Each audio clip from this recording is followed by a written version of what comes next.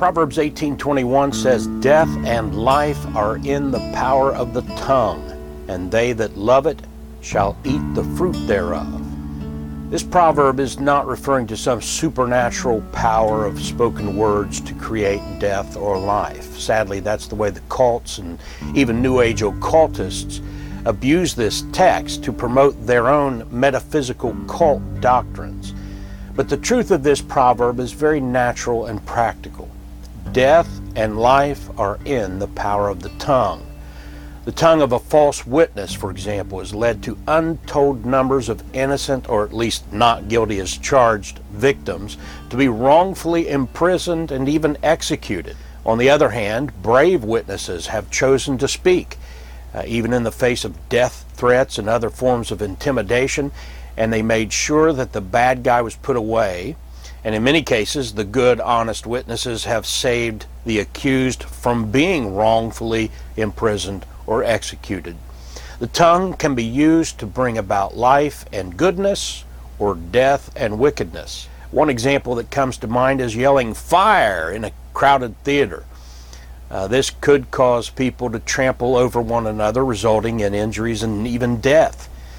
Now, the legal geeks love to pipe up and use the power of their tongue to claim that it is actually not a crime to yell fire in a crowded theater, but they're splitting hairs. It's true that if you yell fire in a crowded theater, you won't be charged with the act of yelling or with using the word fire. However, the charge you'll face is something along the lines of inciting imminent lawless action. In other words, you will be charged for inciting panic and a riot and held responsible for the injuries resulting from the panic and riot that you incited by yelling fire in that crowded theater or crowded facility of any sort. So don't let the legal Pharisees fool you or confuse you. If you yell fire in a crowded room and any damages or injuries result from that act, including financial damages caused by the disruption of the event, the damages to equipment or furniture, the structural damages, etc., you'll find yourself in cuffs and in legal trouble. But that's just one of many examples of the power of the tongue in a very practical sense, as our proverb is teaching. Matthew Henry's devotional comments are so clear and helpful, and his comments on this proverb are no different. He says, quote, "A man may do a great deal of good or a great deal of hurt, both to others and to himself, according to the use he makes of his tongue. Many a one has been his own death by a foul tongue, or the death of others by a false tongue. And on the contrary, many a one has saved his own life, or procured the comfort of it, by a prudent, gentle tongue, and saved the lives of others by a seasonable testimony or intercession for them," end quote.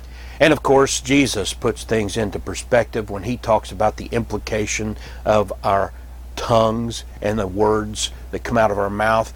God puts great emphasis on how we use our tongue and the words that we let fly, as Jesus said in Matthew 12:35 through 37. Words of Jesus Christ, quote, "A good man out of the good treasure of the heart bringeth forth good things, and an evil man out of the evil treasure bringeth forth evil things. But I say unto you that every idle word that men shall speak, they shall give account thereof in the day of judgment. For by thy words thou shalt be justified, and by thy words thou shalt be condemned." That's the power of the tongue. We have more to cover on this subject. In our next Proverb devotional, we'll discuss death in the power of the tongue.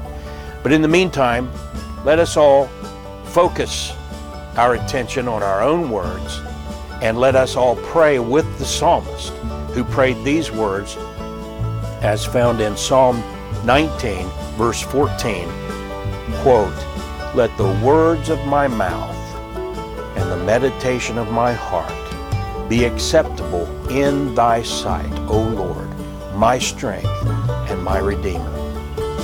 That covers it all, really. We need to look at some specifics, but if our words please the Lord, then we will use our tongue wisely.